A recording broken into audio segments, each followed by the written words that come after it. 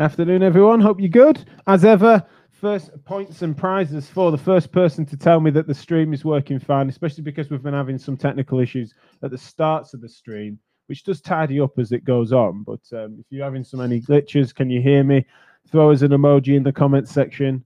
I can't see your sort of likes only, unfortunately, although thank you for liking it. But if you've got a comment, then please post it in there to tell me you can hear me loud and clear. There is a slight delay.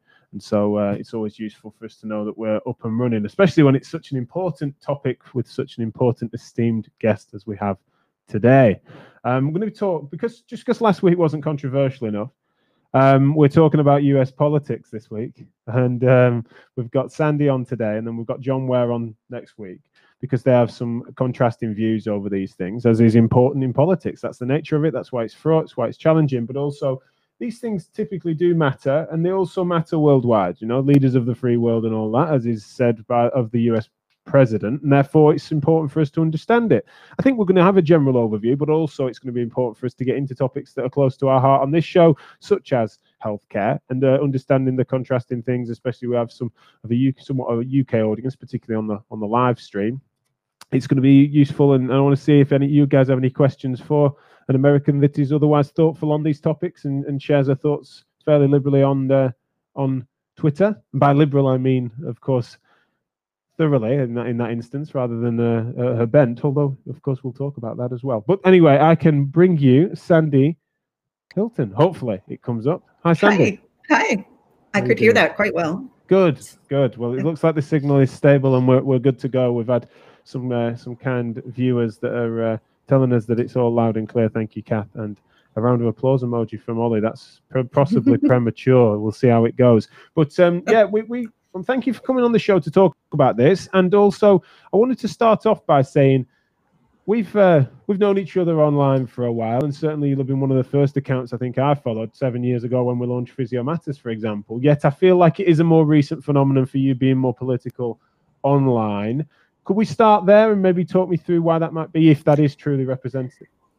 It is true, and we've talked about everything from pelvic health to, everything. So politics is perfect. I used to be married to an Army officer, and one of the unwritten rules of being a spouse with the military is that you don't have political views in public. You certainly wouldn't say anything that would endorse one candidate over another. You could talk kind of general policy, but nothing that could be attributed to anything else.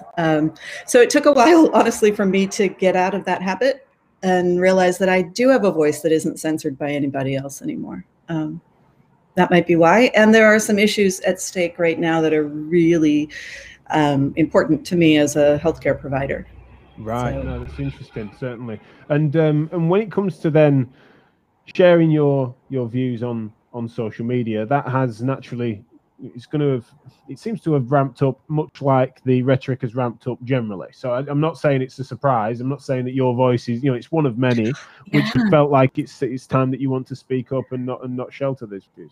Well, I think that there were comments by people that I respect a lot about normalizing behavior. And so I think if I was thinking I'd go back into a search for when I first started, this is not normal, this is not okay, about this current administration, because I absolutely reject normalizing some of this behavior.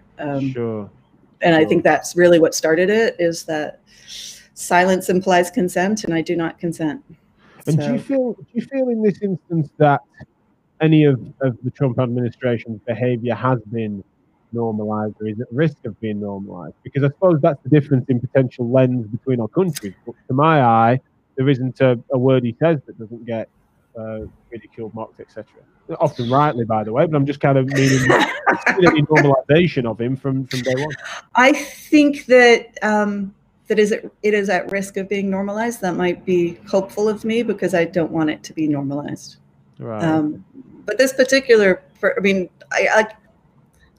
people might not know this. You would have no reason to. Is that I was a Republican for years, and it's only in the Bush years with the Iraq War that I was shifted into independent world. Right. And I don't know. I guess we had more polite people seeking global domination. But yeah, I mean, even with the Republican in 2015, the Republican primary, with the whole field of people, Trump certainly stood out as the one willing to use child nicknames and bullying and insults as a matter of course. And I would tell people, like none. That did shift things on from being that there was a certain manner of which things were done. You think about what McCain and Romney, you might have disagreed with on policy, but fundamentally they went about things differently in how they came at their opponents, both in primaries and then in the general. Right, and it didn't start with Trump, because like McCain had to stop people when they would say like the whole birtherism thing about Obama, and he'd have to stop people at his rallies and say, stop, he's a good guy, we disagree on stuff, but we're not going there. Trump just went there. So that's, and embraced it, and people think that he's bold for embracing it, but he'd be grounded in any schoolyard. He'd be sent to timeout, and in any business that had some credibility, he'd be fired. So and so do you feel that it is Trump the character, Trump the policies, or both that have then made you feel you want to be more vocally against that, and then on occasion then in favor of the Democrats in return?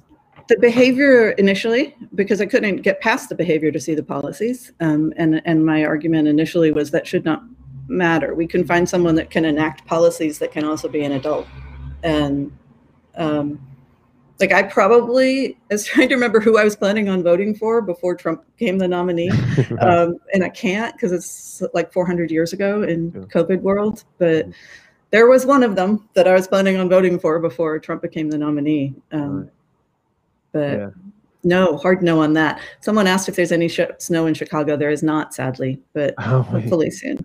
I tell you, I'm so easily distracted that I've just hidden the comments from my views for a second. But yeah, David said any snow in Chicago. Got some fans in. Sandy on board. Good to see you. So yeah, but as I say, I've just had to hide them from my view because I'm so easily distracted. So easily distracted. In this instance, then, with the, because I can so comprehend where you're at so far, and then there's a difference.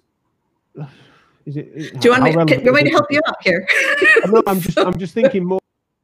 I'm interested in how currently at the moment you've been, unless I've missed something. Oh, very much supporting Biden for presidency. Biden. Absolutely. So then but is that how much of that is a vote against Trump, and how much of that is a vote for Biden?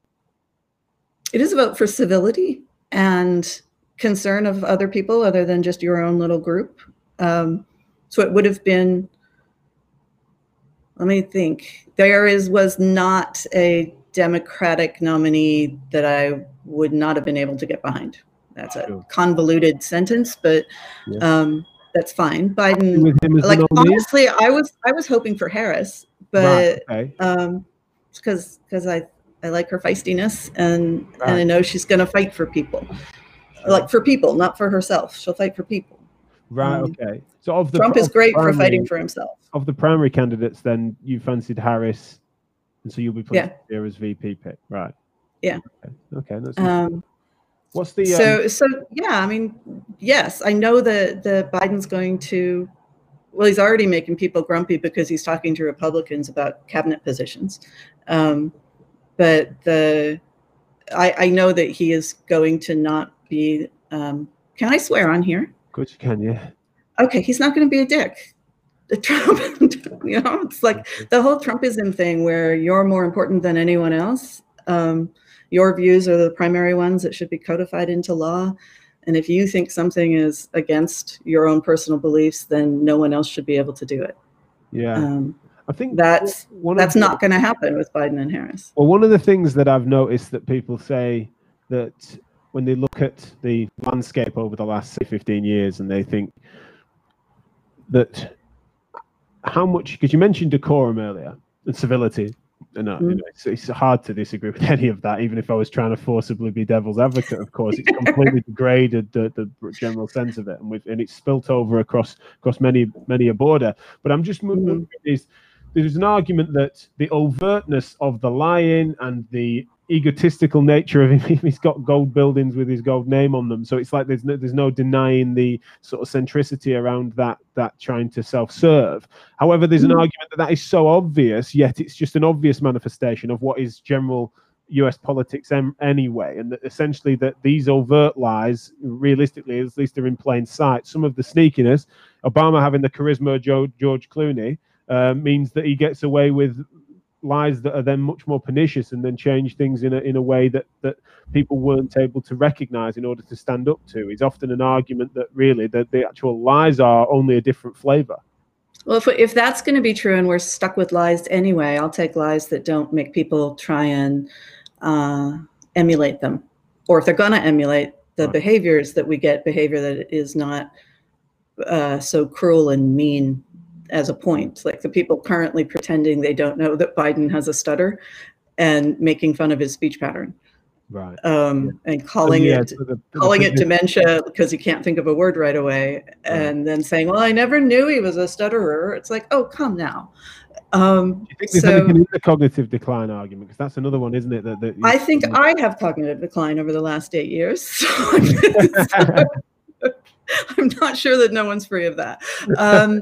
No, because it's so caught up in the hype. I mean, there is a disregard for truth in this administration in general. I mean, Kellyanne Conway started it with her alternative facts, and we still have empirical truth. We still have norms of behavior that we're willing to accept as a society, and that's where it's like, this is not normal. This is not okay. I mean, are there any areas in which, say, the Biden-Harris administration, for them as people looking at their track record or what they're pitching in terms of current policy platform, is there anything there that you feel, although, you know, on net balance, you've been clear as to where you're voting, but where you feel you'd want them to move if it was to be in direction of your views and values?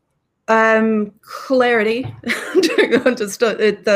Like, really, what do you want to do? I think there's a tendency to really try and straddle lines to keep everyone happy, and there's a point where you have to make a decision, and then defend your decision. So what I'm seeing right now that's frustrating is just a lot of let's keep everyone happy, and I realize that's not, you don't actually get to do that. You have to choose a direction and move forward. Stake a claim somewhere, yeah. And honestly, that's been one of, like, I have been registered as a Republican or Democrat. Yeah, that's what I am. I'm going to call it that. I'm a Republican. Is the Democratic Party tends to, it's such a wide tent, right? It's like, I mean, on the Republican side, to caricaturize it politely, would be people that are either wealthy or are trying really hard to get wealthy. Conservative, I hate that word, far right religious extremists, to use their wording against the Muslim faith against them. It's really like same-sex involvement is a sin. And then you get we can love the sinner but hate the sin, but we should never allow any same-sex marriages or adoption or ownership of, things.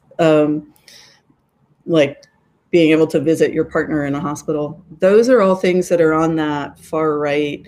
This is an abomination and America's lost its soul and we're fighting for the soul of America. That's what they mean. And then you get the other side, that the soul of America is the ability for people to determine their own path forward. And even if you're not born to someone with $1 billion, you still deserve to have a house. And that shouldn't be redlined to the point where you're never going to get money from a bank. And it's a very big tent on the Democratic side. So it's sloppy and messy, and I want to instill order in it. You've described the range on the Republican Party there, and certainly I recognize that. I think that's fair.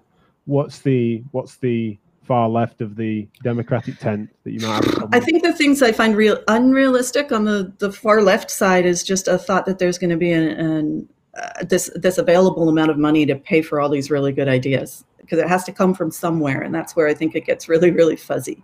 Like, yes, I think everyone should be able to not like on Maslow's hierarchy of needs, it would be fabulous if everyone on this planet knew that they would have food to eat, a place to stay that they could sleep comfortably in, and have healthcare when they need it. And how are we going to pay for that? So my logistics side comes out, and I totally agree. Where's that money coming from? Because it's not going to be free. Because I'm in healthcare, I still would like to get paid for my services because I have to pay rent and eat too. So there's that's where I get into the disagreements in policy. I think we don't have to be heartless, mean, scorched earth prosperity gospel, and things have to get paid for them, and we got to figure out a way to do that. What about the sort of abolish the police movement and the nature of the because you were saying about sticking up for the little guy and being less individualistic or egocentric. I suppose one of the things I look at is that sometimes there's policies that being floated that do nothing but improve rampant crimes. The only people that would benefit from that would be the drug lords. Yeah, so there's some layers to that. It's kind of like the abortion topic. So if you want less, so I live in Chicago. There's a lot of people getting shot in Chicago. And one way that you could have less people shot in Chicago is to have some actual gun laws that are put in place. And you'll hear people say, well, Illinois has gun laws. Like, yes, but we have porous borders with places like Indiana and, other places where people can get guns really easily with no background checks or anything. It's just who would enforce stricter gun laws if you abolish the police? Well, I think that term is really, really bad. And abolishing police, I don't think is a good idea. I think that defunding is the classic term. Defunding the police. Yeah, that's weird too, right? Because everyone needs money. So if we could just change the words a little bit and say, how about they don't get $50 bajillion and we have some of that money goes into some social programs so that you have less hungry, angry, unemployed, usually guys on the streets doing stupid shit.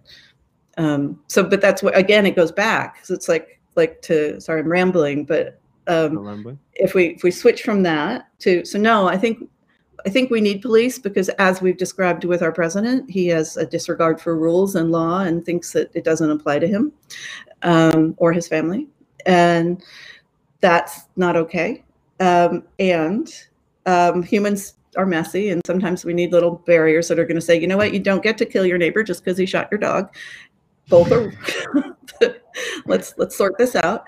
But if we figured out ways so that people weren't so angry and frustrated and short-fused beforehand, that would probably have us need less police. But abortion's the same thing. People are like, abortion's just murdering babies, and I wish all of that energy and effort could go into having there be no unwanted pregnancies. And except for that's never the discussion.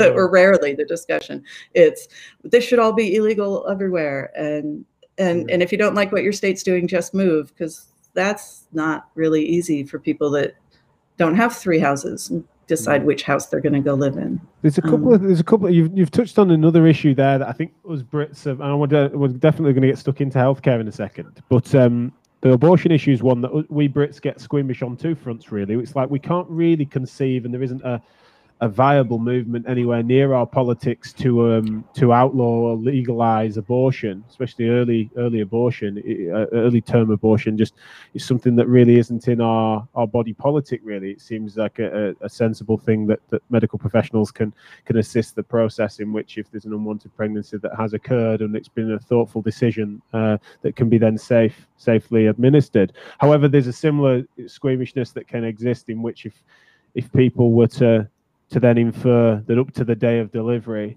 that you could then, for reasons according to whatever it might be, then decide to abort that fetus even though it's otherwise viable.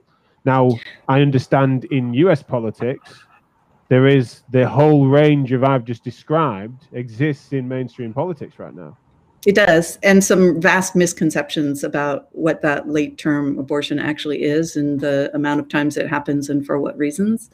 But the legality of it's when we talk about we can talk about the legality of it as a separate thing to its incidence. It doesn't matter how often it might happen. And the whys matter though, because the whys do, but the actual act of doing it, if it's legal to do it, the frequency in which people decide to then do that isn't necessarily as relevant than its legality, surely. I will argue directly in healthcare, the frequency that it's done isn't going to change. It just will be less safe. And you'll have more maternal death. But legality, that comes down to essentially a belief about when life starts and what is viable and what should happen with that. There is some science on when a baby inside a mom that could breathe on its own is viable. I can't pull that up right now. But there is a belief in some religions that life begins at conception. And so then there is no time at which it's okay. And they'll argue that even birth control is possibly an abortifacient. Sorry. You might be aborting a fetus with birth control, because they believe life begins at conception. So then birth control isn't even available. So that just gets backed up further and further to yeah, we can talk about the horrendousness of what might go into a decision in the late term when a woman had already wanted that baby and abortion becomes into question, which is rare and flashy. Or we can talk about do women actually get to choose whether they want to be pregnant or not? Or is that up to the guy? And what if the woman didn't want to be pregnant? Why should she then have to be? And well, yeah, and as I say, I mean, the concept of outlawing what we call the morning after pill, as being an abortive act and therefore would be illegal, within hours of what might be a mistake, a broken condom, or a lie, decision.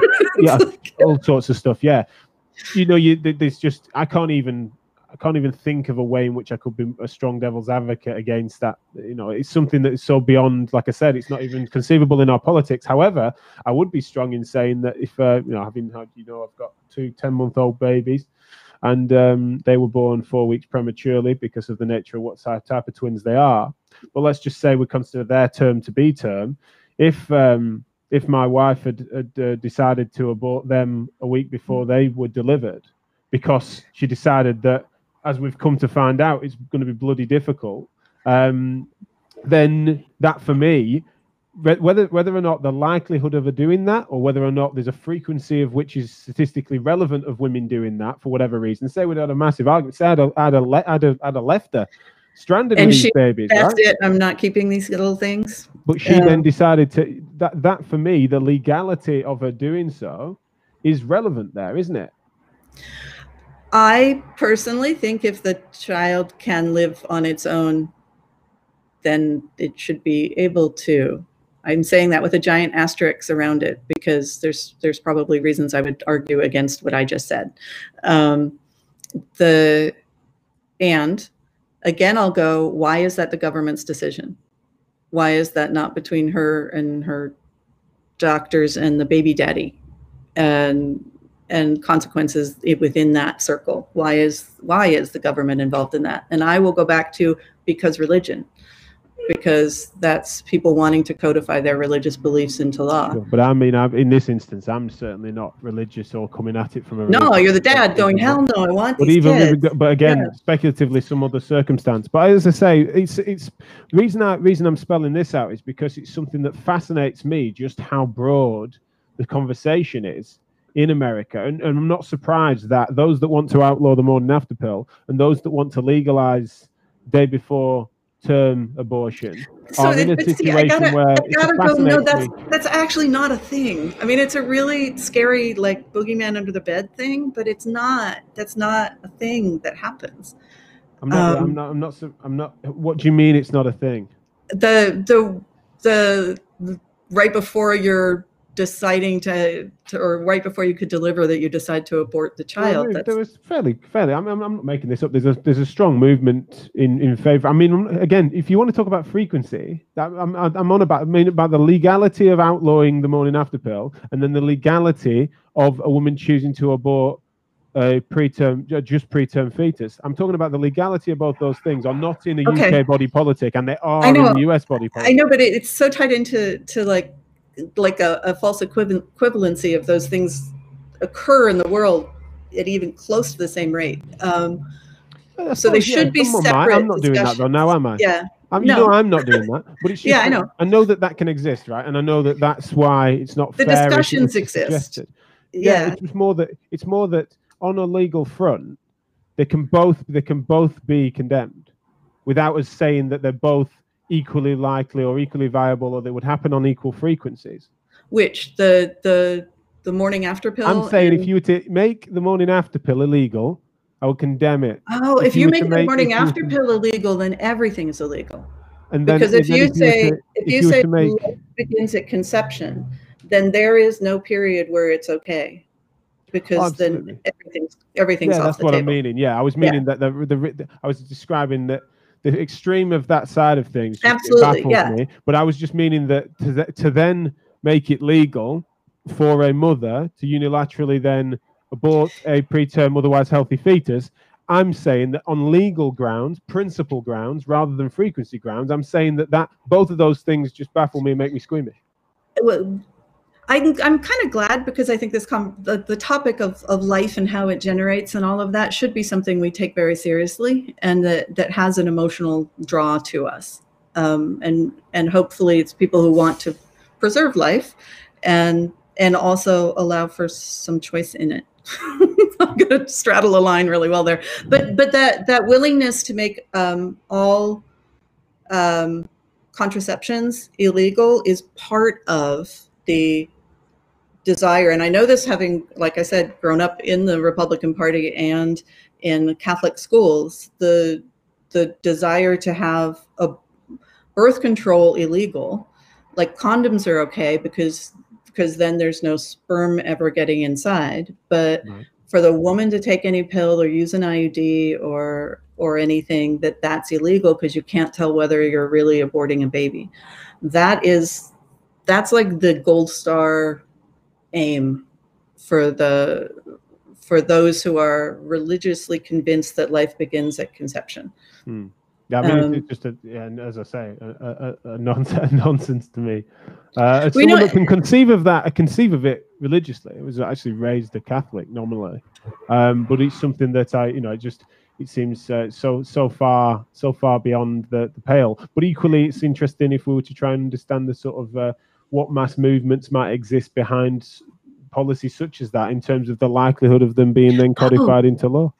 I mean, I don't, because this fight's been going on before I was born. I don't know of a time when there weren't people out there on the streets arguing with pictures of fetuses being aborted on big giant placards to try and make women not go into clinics where abortions even happen. And I mean, that's been going on my whole entire life. There was a clinic when I lived in Portland, Oregon. I was in grade school, I think. There was a group that was killing doctors who did abortion because, pro-life. Their argument was that if you killed the doctor, you saved all those babies, so it was worth it, literally. And they got caught, and they were given. They didn't actually kill him, but they got caught trying to bomb the clinic or something. Yeah. And they were given a choice between volunteering with a group that did abortion or adoption placement and trying to help these girls that were to carry to term and put their baby up for adoption and find a loving home, and going to jail. And every single one of them picked jail. And I was like, that was the beginning of my, wait a minute, you're more interested in telling other people what to do than actually helping these women and helping babies once they're born. Well, that feeds into what David said here, which is saying, he said the GOP are pro-birth, not pro-life. Once you're born, you're on your own. Absolutely, they're birthers. It's the idea. Just out of interest, because yeah, I know we're up to time. We'll just do a few extra minutes, just because I lost track of it, and I wanted to. Healthcare. We in the UK have the NHS, and that is that we have taxation funded healthcare. What is the state of it in the US, and what's your position on that? The state of access to healthcare in the US is a hot mess. It depends on how much money you have, or if you're lucky enough to have a job with good health insurance, or you have a government job that gives you, yeah, I guess that'd be the same, government job with good health insurance, or your spouse has good health insurance. So if you don't have insurance and you're hit by a car, and are you left on the street? Are you taken to hospital? Oh, sometimes you're left on the street. As happened a couple of years ago here in Chicago. If you don't look fancy enough, I suppose, people might just go past you. I suppose if an ambulance drove past, I'm like, what's the? You would go. You would see an ambulance, and you'd probably get a friend to take you, or you'd see. I mean, if you were at all mobile on your own, you'd try and avoid an ambulance because they're really expensive. You'd have to pay for that yourself eventually, But if you were taken to the hospital, you would be on the hook for the cost of the ambulance ride. Any things that were done would be your financial responsibility. If you have Medicaid, which is the government program for low-income people, there's very narrow rules of who can use it. If you have that, then there are select hospitals that would treat you. If you have Medicare, the over 65, I think it is, and older or disability, there's more hospitals that would see you, and you would only be responsible for part of that. And then everyone else with insurance, it depends on what kind of insurance you have, whether or not you have surprise bills from out-of-network providers within that hospital. So it's a hot mess. The health insurance world, the healthcare world is good, but they are not the same thing. Right. Yeah, I was gonna say it's that trying to, how can you, because if I was in the US, I can imagine there'd be nothing I'd be more passionate about than Medicare for all in terms of access rights. It just seems so inherent to my politics. However, it's something that I do worry for the world in terms of the US is one of the areas in which innovation still exists in medical care. Does it still? I thought we've Well, I mean, working in over the last 4 years, do we still? The export of proton beam therapy, that was unlikely to. The work that went into that, for example, in cancer care, is something that I just can't imagine emerging from anything other than a fairly brutal market economy. So even though I feel like I'm agreeing that it's something that's decent, I do wonder about the fact that if the last bastion of sort of capitalist healthcare then fell, then would we be able to maintain worldly innovation across the world without a major adjustment? Or at least being thoughtful about it, because we are all beneficiaries of American exports in medical ingenuity, I think. And it doesn't mean we can't adjust. I'm just thinking that sometimes we don't admit that sometimes because we recognize it to be one decent part of it. Yeah, and like money certainly does play into that. Again, there's a lot of rhetoric around Medicare for all and what it means, and much like defund the police, what does that actually mean? So you can go and John's got numbers, man. I mean, he looks at this stuff and he's like, well, 10% of this and that, and he's like all into the finances. But it depends on which data you're looking at and what you're talking about for your definitions. There's a term out there that if Medicare for all happens, and again, we have it already. We have pieces of that already in this country. So it's truly an expansion of what already exists. And there's at least 3 examples of socialized medicine in the US that's humming along for years before I was born, which is Medicare, the military healthcare system, and what was the congressional healthcare system. So we already kind of have it, our government system, the military system, and Medicare. So if you took any of those programs and you expanded it so everyone would have the opportunity to be part of it, I don't think that private insurance would go away, and I don't think the capitalistic investment part of healthcare would go away. But what we would then have would be a safety net for people so they didn't go bankrupt when they got hit by a car, or ended up with cancer, or had twins, or Absolutely. Well, that's how to radicalize me, even mention twins. So no, Right? you're absolutely right. So we're out of time, I'm afraid. Thank you so much. It's been fascinating to chat to you, and maybe Super we'll do fun. it again, maybe in the aftermath. We'll see what that brings. But really appreciate your time as ever, Sandy. It's always great, and you're always thoughtful on these topics. So appreciate Thank you. it. Thanks a lot. Bye. Thanks, everyone, and I'll see you tomorrow. I've got Brad Neal on the show talking about something rather different than this. He's talking about threshold concepts and what that means in MSK. What are our core threshold concepts that we all need to be credible and decent in? So we're going to be talking about that. And then, of course, John Ware's on the show to further this topic next week. And then maybe we'll have a back and forth. Maybe we'll have you both on for a third show. That'd be cool. That'd be totally fun. I'm absolutely going to join in and watch that. Oh, brilliant. Brilliant. Thanks a lot. Take care. I'll see you soon.